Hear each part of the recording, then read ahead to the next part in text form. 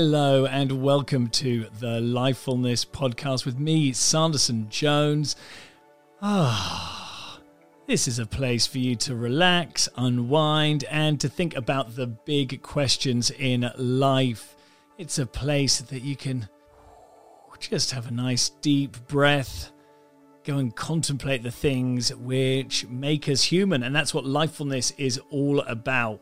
What we do is we look to the congregation, the church, the spiritual community, and ask, how can you have all of the benefits of that, but in the way that anyone can take part? So whether you are totally not religious, like I am, or you are totally very religious, like you might be, we're still talking about the same things, what it takes to be human, how can you have a spiritual life in a secular world. And today we have an awesome guest. His name is Rich Watkins. No, it's just Rich Watkins, but we like to have fun. And he is a guy that I listen to when I've got an issue, because I often ring him up when I've got an issue. And he is a real spiritual adventurer, and he's not like a professional idea haver. He is not, a sort of author, though he does have ideas and he does write. Actually, I take that back. He's a published poet, but like this area here, this is really like a private concern for him. And that's the reason that I wanted to chat, because, he's really going out and doing it. And in this case, I wanted to talk to him because he was involved in a church, but then decided that it really wasn't for him. He thought, what would it look like if you built community without dogma, without hierarchy? Got there in the end. And so that's one thing we go and look at. Like it's someone who is doing community, not as part of their job, but really committing to it, really putting the effort into making it happen. And I love this conversation, as we'll go and reveal halfway through our chat. It was actually a second run up at it, because, it's like really personal stuff, which, it's not part of his professional identity. It's not part of his, I'm out here talking about this stuff, which is, again, one of the reasons I wanted to talk to him. So you're going to go and hear about like new types of community, what it means to be mystical, how that can apply to people in all different types, what processes you can take from religion. And it's just exactly the conversation that I want to have on the Lifefulness podcast. So please go and enjoy. Before you get there, just let it be known that we're not just a podcast, we're a community. What we do is we gather people online, and then we have these discussion groups which are based around the topics on this podcast. So let's say you've heard something in this, you're like, oh my God, I'd never get to talk about that. Well, you can do it in the Lifefulness community. So without any further ado or a don't, here is Rich Watkins. Well, hello, listener, and hello, interviewee, Rich Watkins. How's it going today? Yes, good. Nice, bright morning. Nice, bright morning. How was your sleep? You've got a little kiddle? Yeah, it was better than most nights tonight. So she's 10 months old, full of life in the day and sometimes full of life at night, which is less fun.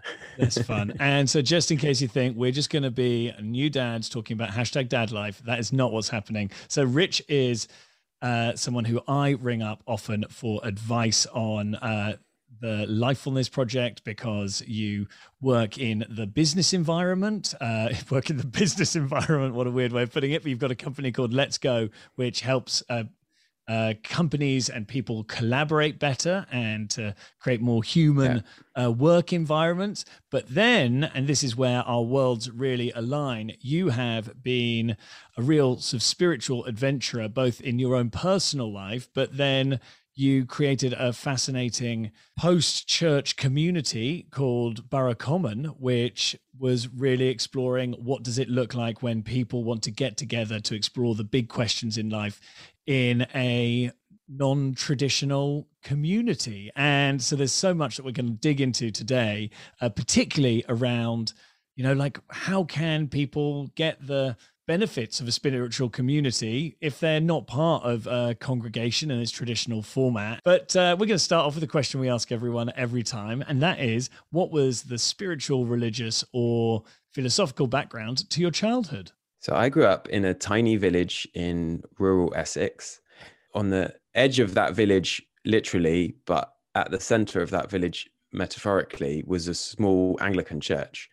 And my parents were very involved in that church. And so I was very involved in that church. I was kind of born into this experience of being thrown together with lots of other people from the village.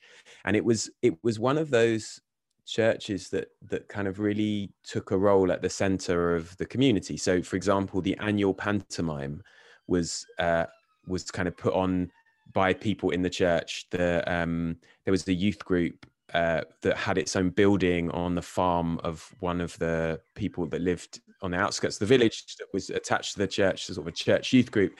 But it kind of became a bit of a sort of central place for a lot of people in that village. And I guess so my experience was this, I guess, what you could say a fairly classic Christian upbringing, surrounded by lots of other messy kids being mucky, with lots of families, lots of away days to the beach, lots of community life. And I think that really, in a way, that's like very deep in my bones, that experience of being with cross-generational relationships and in a kind of welcoming, open space. I mean, my wife had, growing up, she was ended up really being in a church. Her parents didn't go to church. She wasn't, I think she sort of called herself Christian, but then it was basically she needed a place to be. And she ended up going to these church groups, and there are some parents who were like your parents who organized and put it on. And that was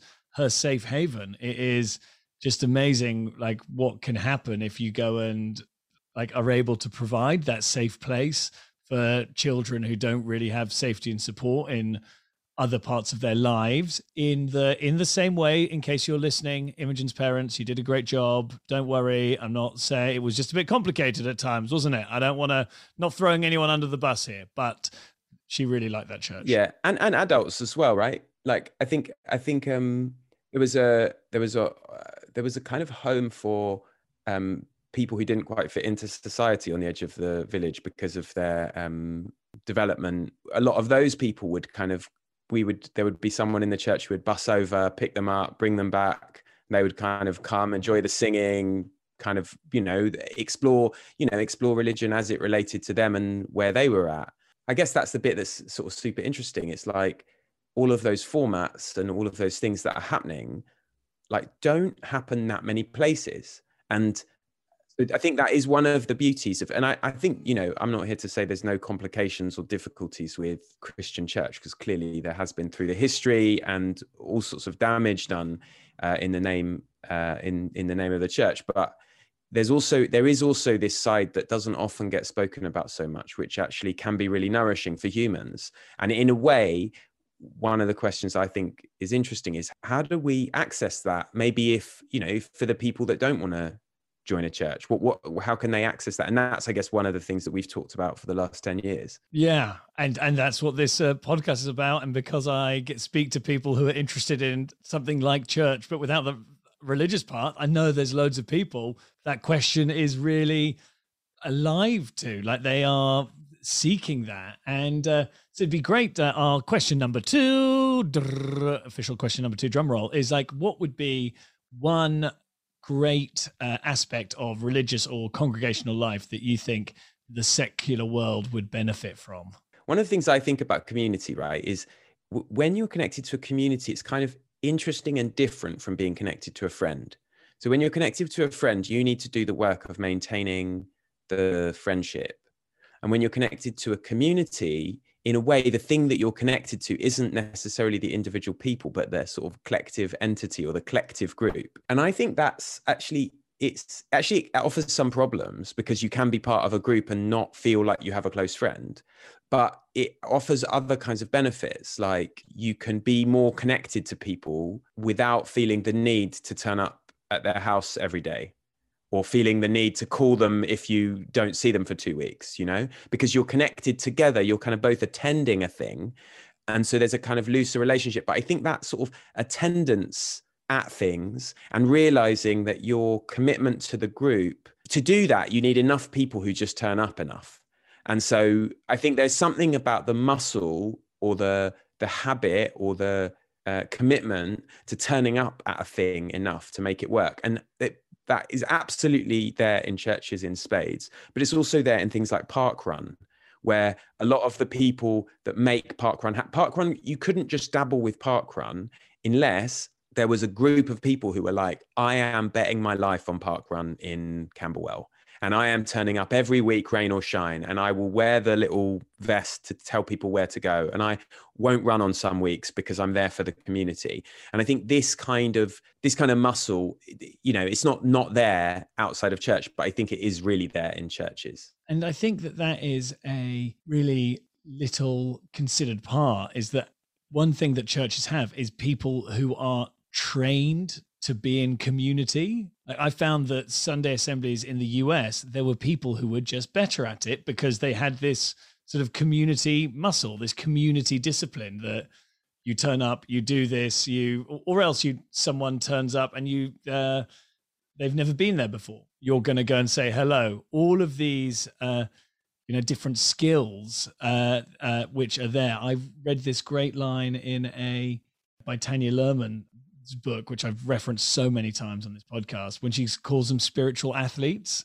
And it's maybe some community athletes, like it's these people who have really developed this skill set. And that's like what we have, because, dear reader / listener, this is a re-record of a conversation that we did, because we were exploring a lot of these ideas which we've spoken about in private for the first time. And then it was just, we didn't get to the richness that we sometimes have in our own conversations. It was a bit meandering. So we wanted to do it again. The reason I wanted to speak to you is that you're in your own life and development, you have sort of gone into different types of community, then gone out, then really thought about how you can reimagine it. So I'd love it if you could just sort of carry on your story from when you're sort of part of this sort of church in Essex, and then your various other adventures in community, which are really fascinating. Yeah, so there's probably a few threads. One is that we could carry on the church thread. And I basically had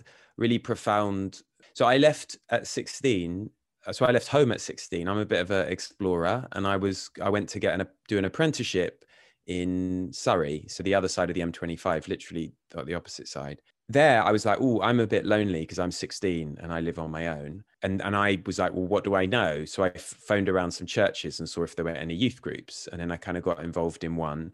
And it was one which was a bit more intense about it. There was something in them, but it was a bit different from what I was familiar with. Anyway, so I kind of really pursued this more charismatic Christianity for, I guess people don't know, more...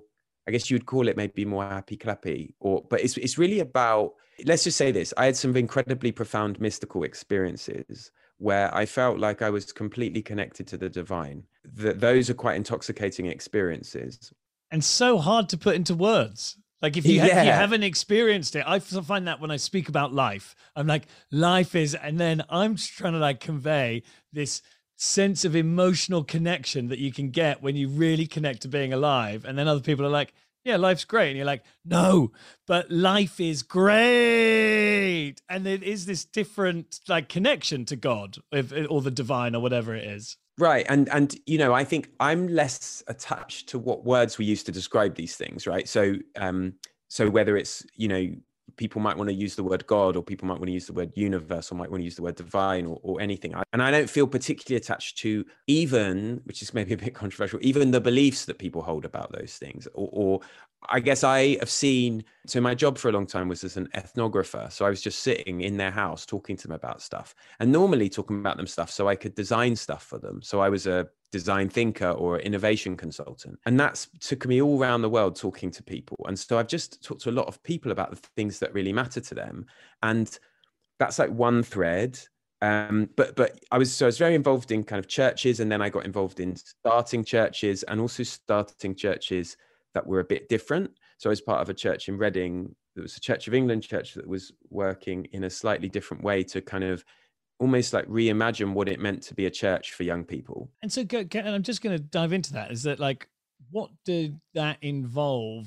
Like, you were doing your normal day job, and then you were set alongside, you're like, I'm going to be in Reading and we're going to do this new community activity, which is going to answer this problem, which is in other churches around youth. Right. Yeah. So, yeah, it just looks like, I mean, to be honest, it looks like doing a lot of evenings and weekends and orientating attention. If you take your social life and you orient, the thing is, like, I look at this now, and some of it I see as dysfunction. I see it as me not quite knowing how to place, not quite knowing my place, and finding a real sense of place in the church, but probably too much of myself. And I think this is one of the dangers that churches and religious institutions have, which is they can kind of absorb too much of yourself, and you can give slightly too much to them. And you do see a lot of people in churches burn out because of this, because they give an awful lot to a community. I think there's probably a limit, but yeah, so it was lots of that. And then eventually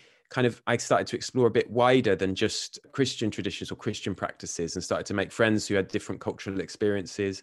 And I guess then, you know, I had this insight, which is some of the feelings and experiences that you have in a Christian context, in a charismatic Christian context, which are incredibly intense. And you feel like, oh my goodness, if anyone else experienced this, they would know that this is the only way.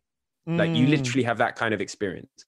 And then you start talking to them, and then they're like, oh yeah. And, you know, like, if you talk to the Sufis and about their mystical experiences in a kind of Islamic context, like they will tell you exactly the same thing. And I got interested in the mystics, Christian mystics, who again had these kind of mystical experiences. And then then it's not a big leap then to read other mystics, and or to read the mystics and find out that they don't quite follow all the rules sometimes. So like the Quakers came out of the Christian church, but actually come with a very different idea about what it was to be alive in the world, and really focused on community and the personal sense that you get of in a way, the inner light that you have. And so they became much less dogmatic. And so I guess I just started to question all of this stuff. And, you know, there's a kind of long and uncomfortable version of that, which we sort of started to roam around in the first recording, which maybe was really useful for me, but not necessarily for listeners. There were a lot of pauses in that first conversation. I was really thinking, like, I was just going into some difficult stuff. But I think that the truth is, like, where I sort of settled down is that I just really think that humans have the capacity to explore what's good for them. And so what the Borough Common became, which was, again, not me doing it, it was a group of 7 of us who kind of initiated it, and really more like a group of 15 who started it. And that was saying, could we create a community that didn't have, that was a bit like a church, because most of us had come from that place, a bit like a church. But if we took out dogma and just said, let's not worry too much about who's right and who's wrong about these abstract ideas about, you know, about God. And instead, let's say everyone can believe what they want. And that means you can be a really committed, orthodox, classic Christian, and you can be someone who doesn't really believe things anymore, or feels like they are just about to leave church because it didn't kind of make sense for them. Or you can be someone from a different religious tradition, and you can just dive in and kind of play with this. So if we took dogma out, what would it look like? And the other problem that you have, which again, we talked about the blessings of spiritual communities, and one of the unblessings of spiritual communities is power and domination of leaders, right? Like, disproportionately, and sometimes, you know, sometimes that's benign, and often that's benign, and sometimes it does a bit of damage to people. And I think, so we tried to say, well, could we take out the hierarchical element of a community? Could we say this is something that is common, that everyone kind of holds and everyone works with? Now, there's a long and a short answer to that, which is after we've been doing it like 12 years. And I think what you do need is some central energy. You need some central force. And also, if you create a community like we created, you're holding it to be a certain size, because it can't grow beyond the scale. So we, even like when we were meeting every week and it was really alive, it was like 25 people. but probably for most of its life, it's been 12 to 15 people. So it's kind of it's a different, by committing to not having hierarchical structures in it, you also, well, we found that we restricted it didn't grow, but again, maybe we didn't need it to. And so just gonna sort of put, like, for the listener, this is in your journey. You went to you just got involved in starting churches, then went and looked into these other sort of traditions, and then you went and actually created something which is a really new, arresting way of doing community, and that is Borough Common.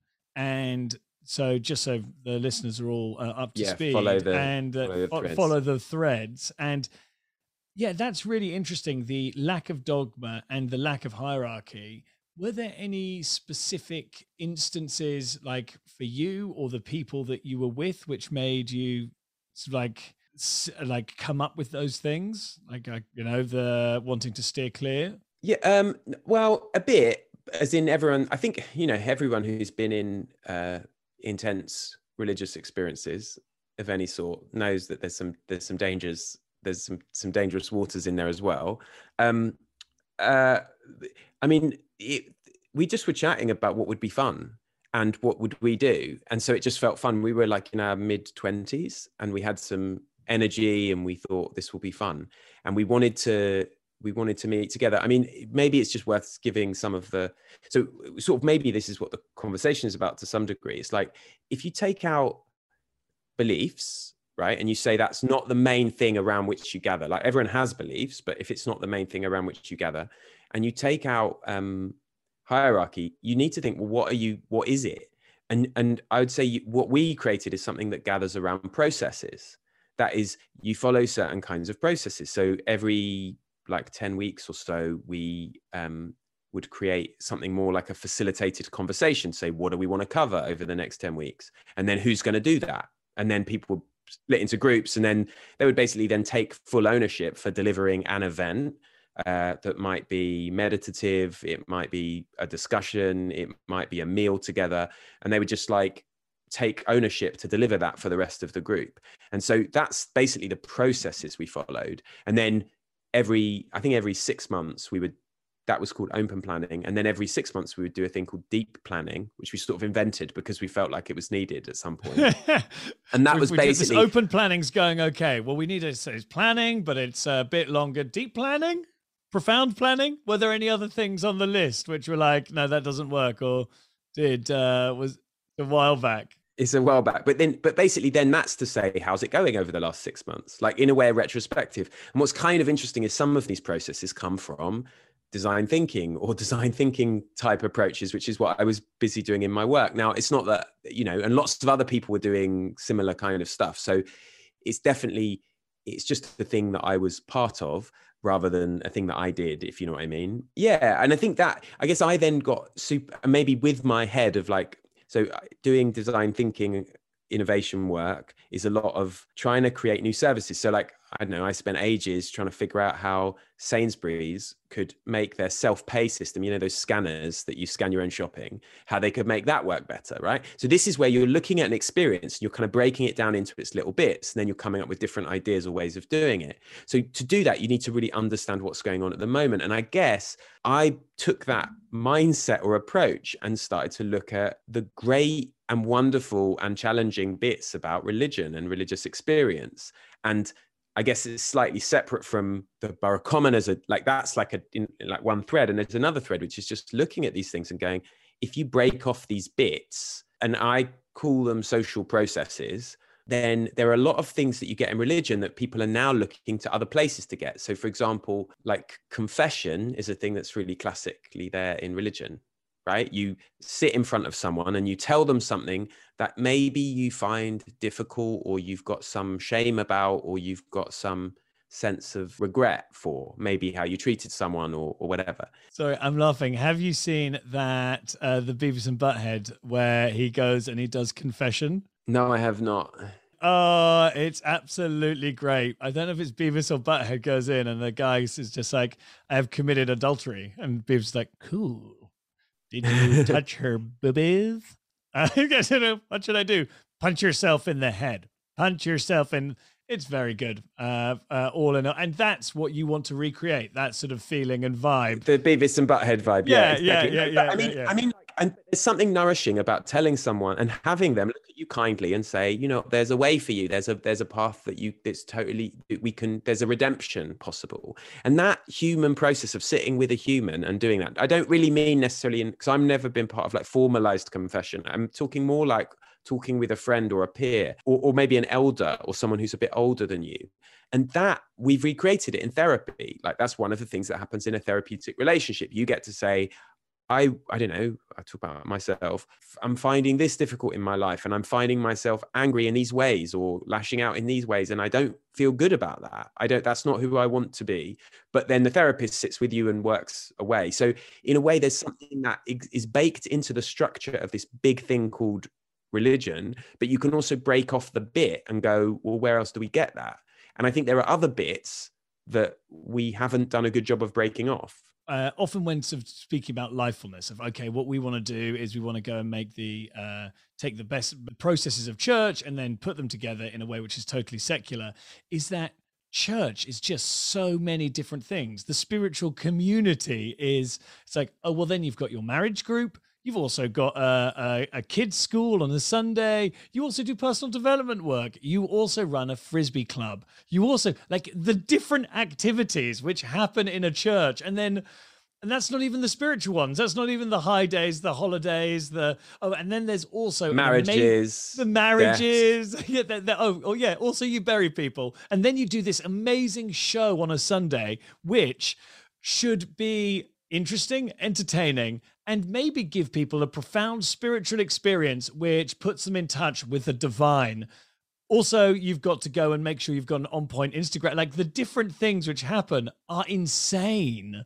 And I also think there's a bit of a problem sometimes, though, or something is lost in the splitting off and unbundling. One of the people that we've had on the podcast, Casper ter Kuile and Angie Thurston and the Sacred Design Lab, they speak about this process of unbundling. But I think it's the fact that you're going to go and volunteer with someone that you're also in a small group with and someone who has also gone and knows a bit about what's going on in your life, and you've gone and had a drink with them at another event, and you also know someone else they know, that the vertically integrated nature of it, what an awful sentence, is part of it. Yeah. And also, yeah, I completely agree. And because I think of community as like it's the ground on which friendship can grow. Like, because you're having these sort of lighter contacts around different kinds of things. And then that allows genuine, deep, lifelong friendships to blossom. That's because you're doing all this stuff with the same group.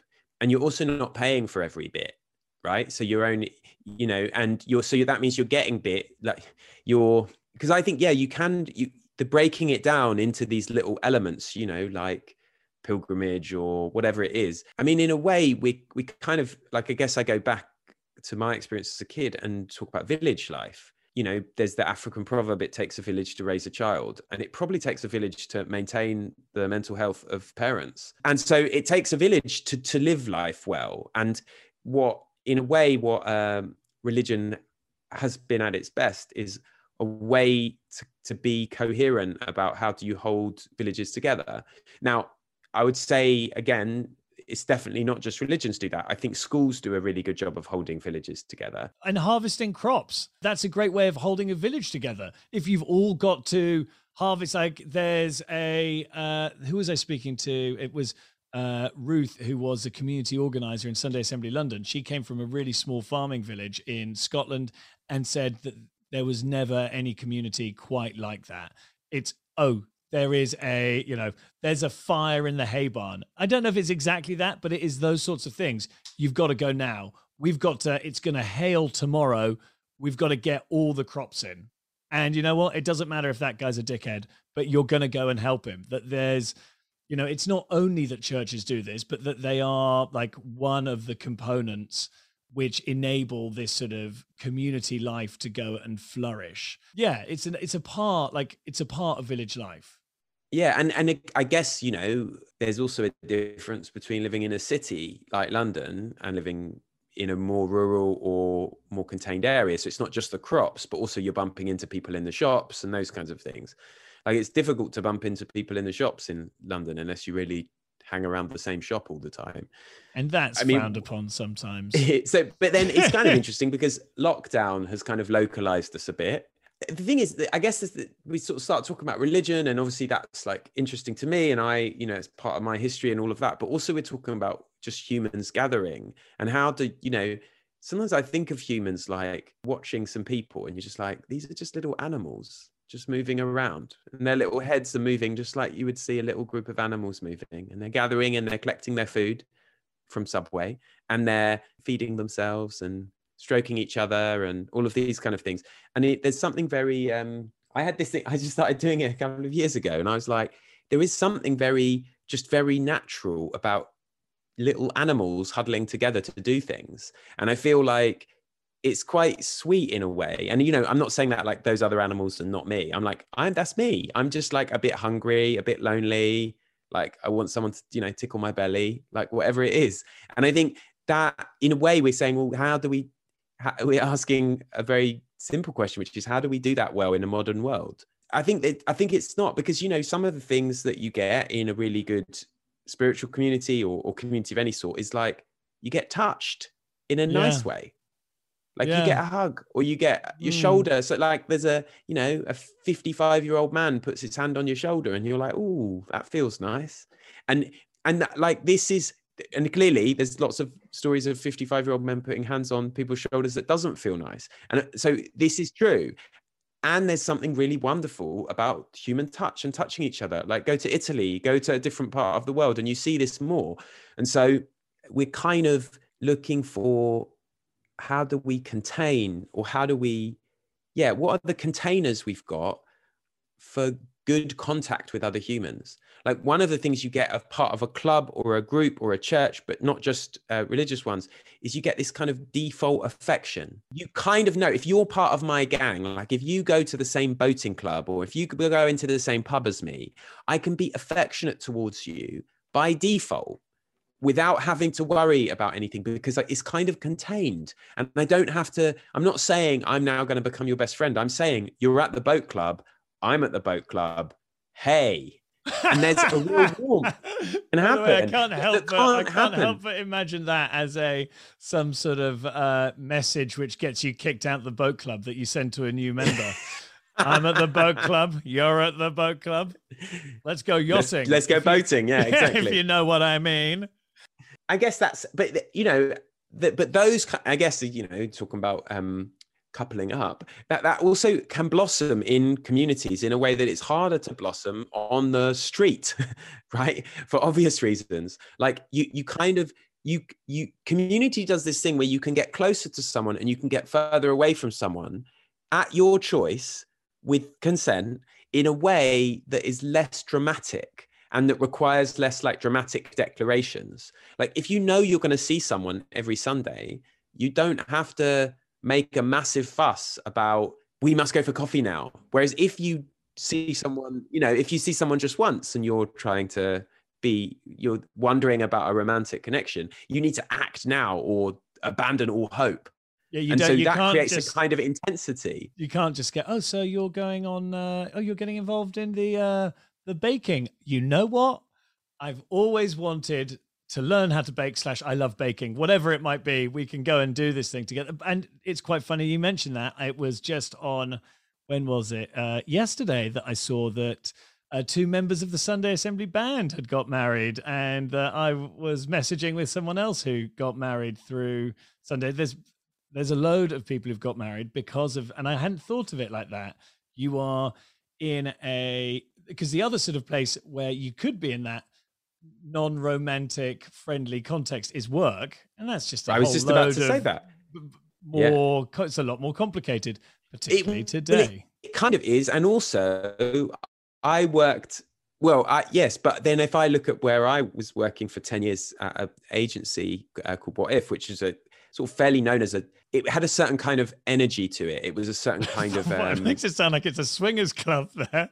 No, I just mean its sort of mission was bringing a more human approach to innovation, and just it attracted people who were just very friendly. Like it was we would go out a lot together. We'd be in these really intense projects, and they would often be involved travel. So we would be away. So in a way, there was a kind of friendship and a kinship. And in fact, still the people that I'm most in contact with professionally are all people from that time of life. We were thrown into all sorts of situations and it just created this incredible bond. And then I look around at those people and loads of them got married. Because again, it was a company that was a proper community that really did something. And again, I guess the thing about community is maybe it's impossible to have community without there sometimes being difficult or complex things that you need to navigate in that. And that is like, I think, in a way, that's one of the things I think if we're talking about how do you make a community work, you absolutely need a home for some kind of healing or reconciliation or forgiveness. And without that, it's very difficult I think, to build anything that's a community. And that includes the boat club, right? You need then, well, you either say there needs to be some sort of reconciliation, and there probably needs to be some sort of hard line at some point that says reconciliation isn't possible. And those are the two, that's probably two things that a community needs. And that's where you go, and circling back to that question of hierarchy, if there's going to be conflict resolution, there will have to be some arbiter. If there is an arbiter, whether that might be elected from the non-hierarchical community, but it'll probably mean there has to be a committee, there has to be some rules, there has to be some lines which say this is okay, this isn't okay. And what's quite interesting, there has to be some lines to say this is okay and this isn't okay, to avoid the toxic parts of community that you have, that we've referenced, of like whether it might be sort of abusive, whether it might be sort of creepy people in there. And so it is like a really hard square to circle. Yeah, there's a wonderful essay by a feminist writer called Jo Freeman called The Tyranny of Structurelessness.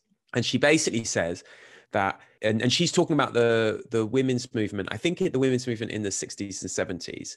And she basically says when it first arrived, it was essentially a therapeutic movement. It was like, let's gather together and share stories of how difficult it's been in this patriarchal society to get by, or what are the things that have happened to us and those kind of things.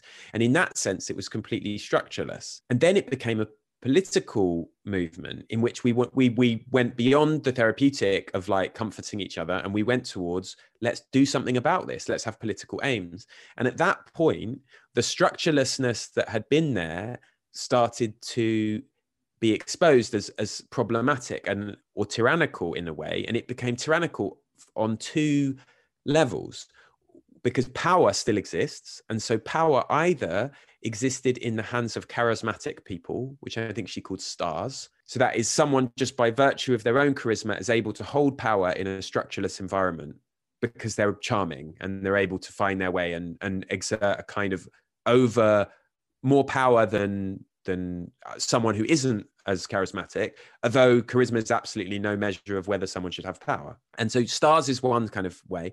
And the other is elites or cliques. That is, I'm your mate, you're my mate. That means we have a kind of relational, we're not just in contact in this group we're part of, we're also contact out of this group. And that means we can exert an oversized influence on the group because there's a load of us, or there's some of us.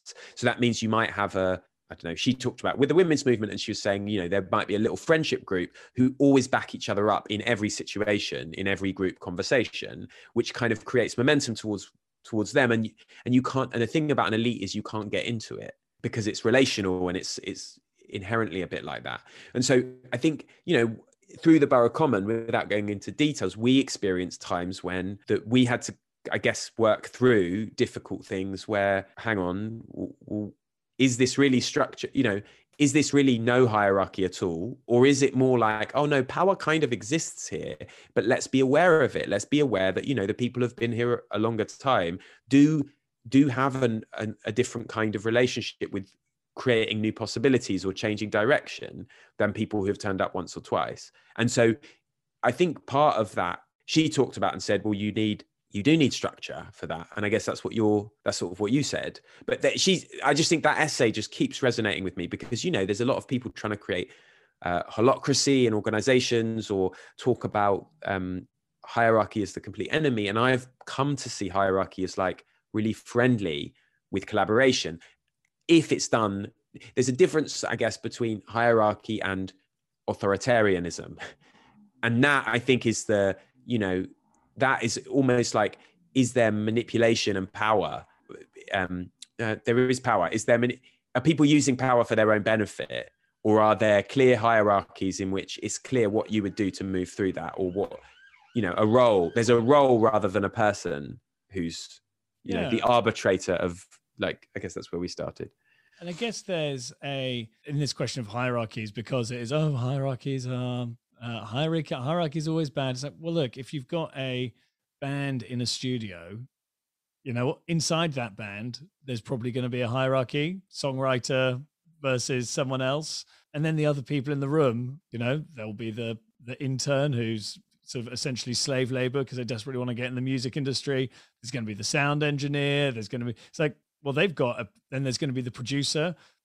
They've all got different levels of input. It's that the intern's not going to say, that is bullshit, please change it. It would be lunacy, like in a hospital. It's not like everyone has the same input.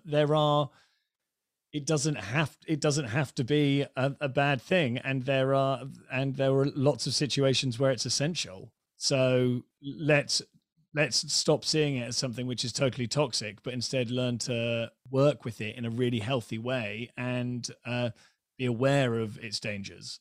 Yeah, I also think it's kind of, in organizations, I talk about collaboration, but most of the organizations that I'm talking about are hierarchical organizations. So I'm talking about, how do you create collaborative endeavors or groups in which there's genuine collaboration happening, but they're almost always happening within a hierarchical structure. And so I think it's really, you need to, if you want something to happen, someone needs to own it.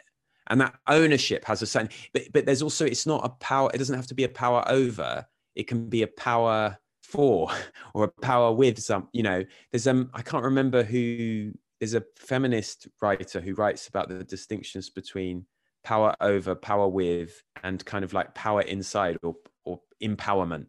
And basically you're trying to minimize can't say power. Empowerment nowadays, Richard. You're not giving me power. They already have power. Power from within them. That's what I mean. But if you think of power in these three ways, right? Power over someone, power with, or power to collect together, and power from within. The bit that we're trying to minimize is power over. That doesn't mean that people can't have different roles, or it doesn't mean there's a difference between the intern not having input on songwriting than there is on the band member owning the intern's whole life, making them do whatever they want, which has happened in the music industry and is not good, right? And that would be power over, whereas power with would be, wow, you're an intern. This is your role. This is what you're bringing. That's really valuable to this endeavor. We need you. We respect you as a human. And we understand that you have your own sense of power, volition. You want to be making some sort of choices, and you can, in community, that's one of the things that happens in communities where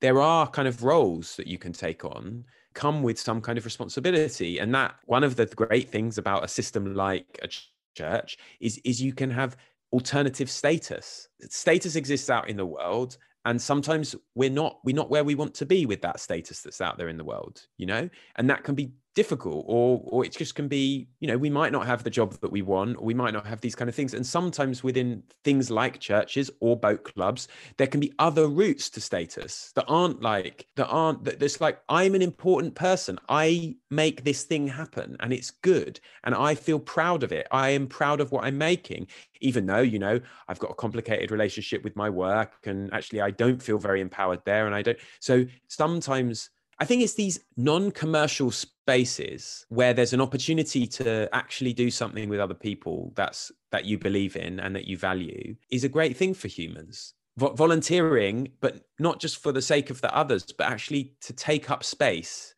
in a place and bring something about in the world is, I do it. I volunteer at things because I'm like, oh, this is good. This feels good. This is something I can take on. I get to feel good about myself in this particular arena. I don't know where we ended up here, but. No, there is a great place to end up. I always love it when there's the boat club. It was church or boat club. It's all about. It's a bit like church or boat club. He or she, he or a boat club. The funny thing is, I've never been part of a boat club, and I have absolutely no idea how a boat club would work. It sounds like you are totally obsessed. People think that people are now picturing you in sort of in deck shoes. Little. I think I could go boating in this shirt. Maybe pop another couple of polos underneath and see if you can really ramp it up. Rich, thanks so much. I am so glad that you were able to come on again and to go and purify, to distill the essence of our conversation last time, but then to add even more to it, like a heady cocktail. So thanks so much. It is really, really glad that you were able to give your time. Thanks, Alison. Good conversation. So as regular listeners know, this is just a bit of the podcast that I do a bit of an update of where we are in the Lifefulness project. And today I'm feeling a lot better than I did last week. Last week I was in the middle of a mental health messiness.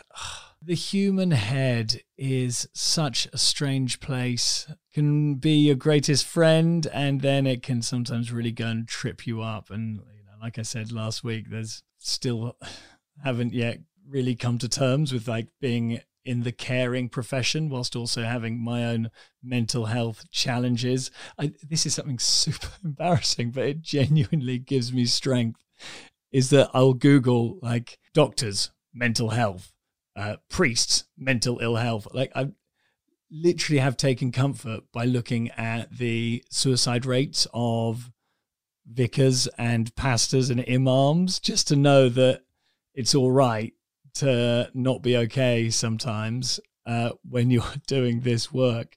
Don't worry, that is not where I am mentally, and there's no gloating involved. I realize that this story it's not something which makes me sound great, but I am feeling very excited because I sort of cancelled a few things. And also I cancelled one thing that I was just so pumped about, but I realized that I sometimes go into new things as an avoidance strategy if like I'm not feeling satisfied with things that I'm already doing, and it's not healthy, and it is like good to spot it. So the good thing is I'm just going to recommit to the stuff that I'm already doing, because actually when I look at it as something which is really exciting, and it's fucking great. I love like hosting the community. We've got another community conversation tonight. It's going to be wonderful to have people together from lots of different parts of the world talking, and it's amazing. But if I get in a slightly different track with my head, then I'll only think about the parts of it which aren't going as well as can be, and that's sometimes connected to the things which my ADHD mind has a tendency to find tricky. So anyway, that is what's going on for me. If you are interested in Lifefulness and the Lifefulness community, go and find the details on our site, lifefulness.io/membership. And thanks so much to James, my normal co-host, but he's not here today. He was unable to make it. But thanks to Mavs, wonderful producer, and to Roman Rapak and Miro Shot, who made the music that you're listening to right now.